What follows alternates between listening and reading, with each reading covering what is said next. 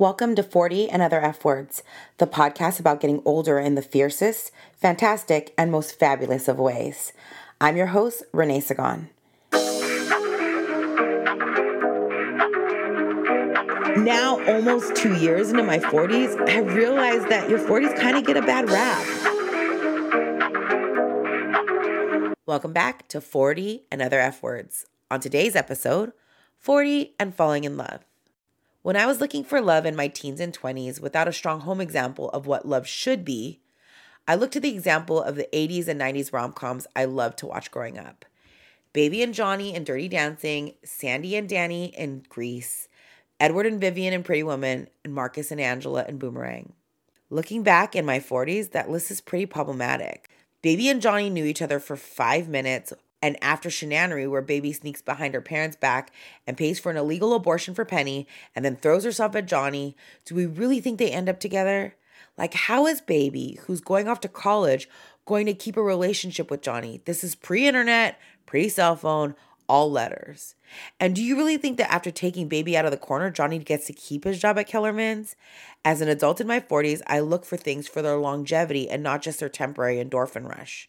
Sandy and Danny Zuko. Their relationship starts with a lie and ends with it only working because Sandy puts on leather pants. I mean, Danny's kind of a jerk. He tries to cop a feel at the drive-in and then cries about himself being stranded. Then on top of that, he embarrasses Sandy on the American Bandstand because he wants a hand drive with Cha-Cha Di Gregorio. Sandy changes her whole vibe to include smoking cigarettes and being sexy to get her man. 40-year-old me looks back and says, "You can't keep that charade up, girl. You will tire, Sandy. You will long for your yellow sweater, long skirts, and kids." Vivian is a prostitute, and Edward pays her to be his beck and call girl.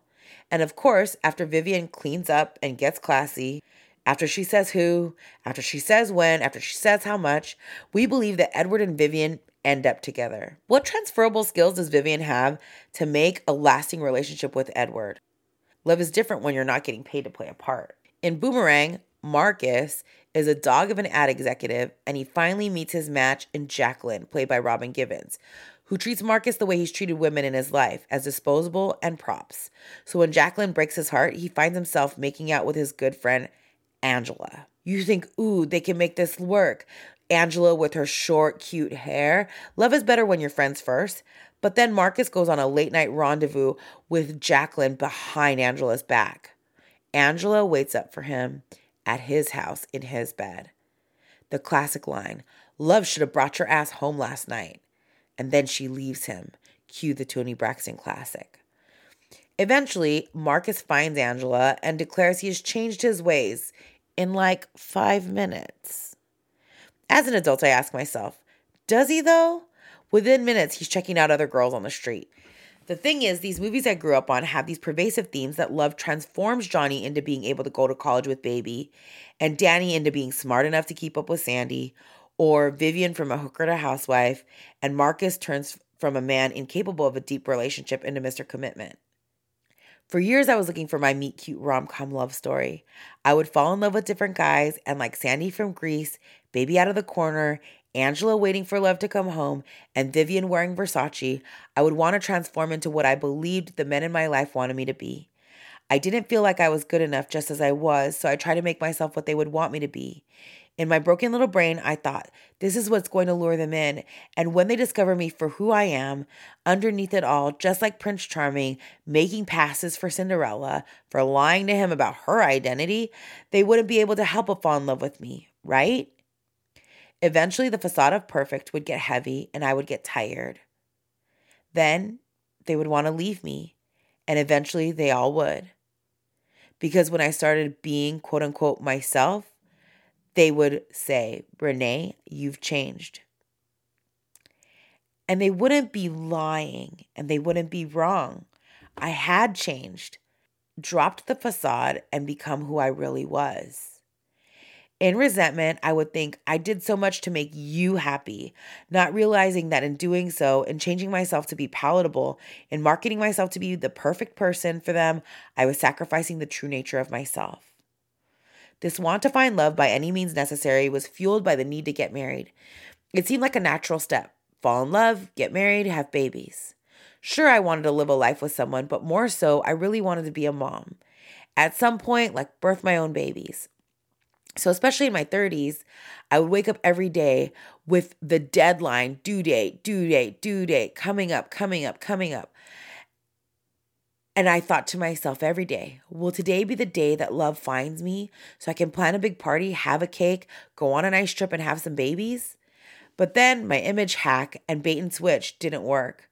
When I think about it, what was I trying to do? Trap and manipulate someone into falling in love with me? And then what? Was I going to yell, surprise? That's not me after all? Gotcha? Just kidding? Too late, we're already married. Let's live life in misery of unmet expectations forever and ever and ever. And when we realize we can't fix each other, let's solve our loneliness and bring some babies into that. Thankful that I didn't get my way plenty of times praying that prayer, and that isn't the story of my life. What do they say? Insanity is doing the same thing over and over again, expecting a different result. I've replicated my insanity of shapeshifting to what I thought was the ideal woman for the final time in my 30s and found myself single, alone, and hopeless. Sometimes it takes a heartbreak so deep and so rocking that it leaves you unable to function, that it blasts the faulty foundation you've built your life on. It will feel like garbage at the time. But the blessing of foundation shaking heartbreak is you get the opportunity to create a newer, stronger foundation and build on that. I told myself, Renee, every time you deny yourself authenticity, you are giving permission for people not to value the real you. At that point, and with Jesus in therapy, I realized it was time to drop the act and recognize that before I could fall in love with the right person, I had to become the right person to myself first. Dating in your 40s can be complicated. Not everyone has the same intentions. Some people are here for a good time, not a long time. I am dating for connection and to hopefully find someone I can love. It's been a long road. I've been dating since I was 15. I'd be lying to you if I didn't tell you I was exhausted. In 25 years of dating, the landscape has changed considerably. We went from you could get killed online dating to everybody's doing it, and now we even share our location. In my 20s, mostly everyone I hung out with was single, so going on dates was easier. We were all vetting through our pipeline. Now in my 40s, the pipeline is a bit muddier. I love when my married friends are like, if I was single, I'd be having the time of my life. Do you, Susan? Do you really think it's awesome out here, Susan? You think it's a party out here? Well, let me give you a picture of the landscape. It's not all drinks and nights out, just like being married isn't all cuddles and butt grabs. Some people are married, some people are single, some people are married acting single. And since we have all lived a bit more life, there is some baggage that comes with that, and you have to figure out whose baggage you're willing to carry along with yours. Here are my rules for dating in my 40s. My age range is 8 up and 8 down. I will date someone 8 years older or 8 years younger. Any more than 8 years down and they don't remember cassette tapes. And any older than 8 years, they might need tech support with their iPhone. I ask early on, is there anyone who could be upset if they found out you were dating me? Listen, I was an accidental mistress 3 different times. After a while, you know how to ask the questions that matter. Integrity matters to me, period. I often watch what someone feels comfortable lying about. That'll give me an answer. Can you communicate? I'm too grown to be teaching someone how to use their words. And finally, red flags, flares, and full fireworks, the bad kind, come out when someone I'm dating mentions that every one of their exes is crazy. All of them? Like in totality, every ex you have is crazy? Because at some point, you, sir, are the common denominator. You likely made them crazy. In my 20s, I was looking for butterflies, rainbows, and pipe dreams. I have plenty of friends who got married in their 20s and involved with their partners. Listen, you have more energy to take on a project in your 20s. I just don't have it in my 40s. I used to want Mr. Swag with the charisma and the sweet talk. Oh, what I would swoon for in my 20s and 30s. You got this meal at Red Robin? Oh, bottomless fries, did you say? That's hot. Now in my 40s, what I expect is less complicated and more valuable to me. I've had practical conversations with myself about what being a wife and mother at my age would look like. By the time I have kids, I will be closer to 50 than 30. If it's God's will, I'll happily welcome natural children, adopted children, or stepchildren. But it's not the be-all and end-all of my life.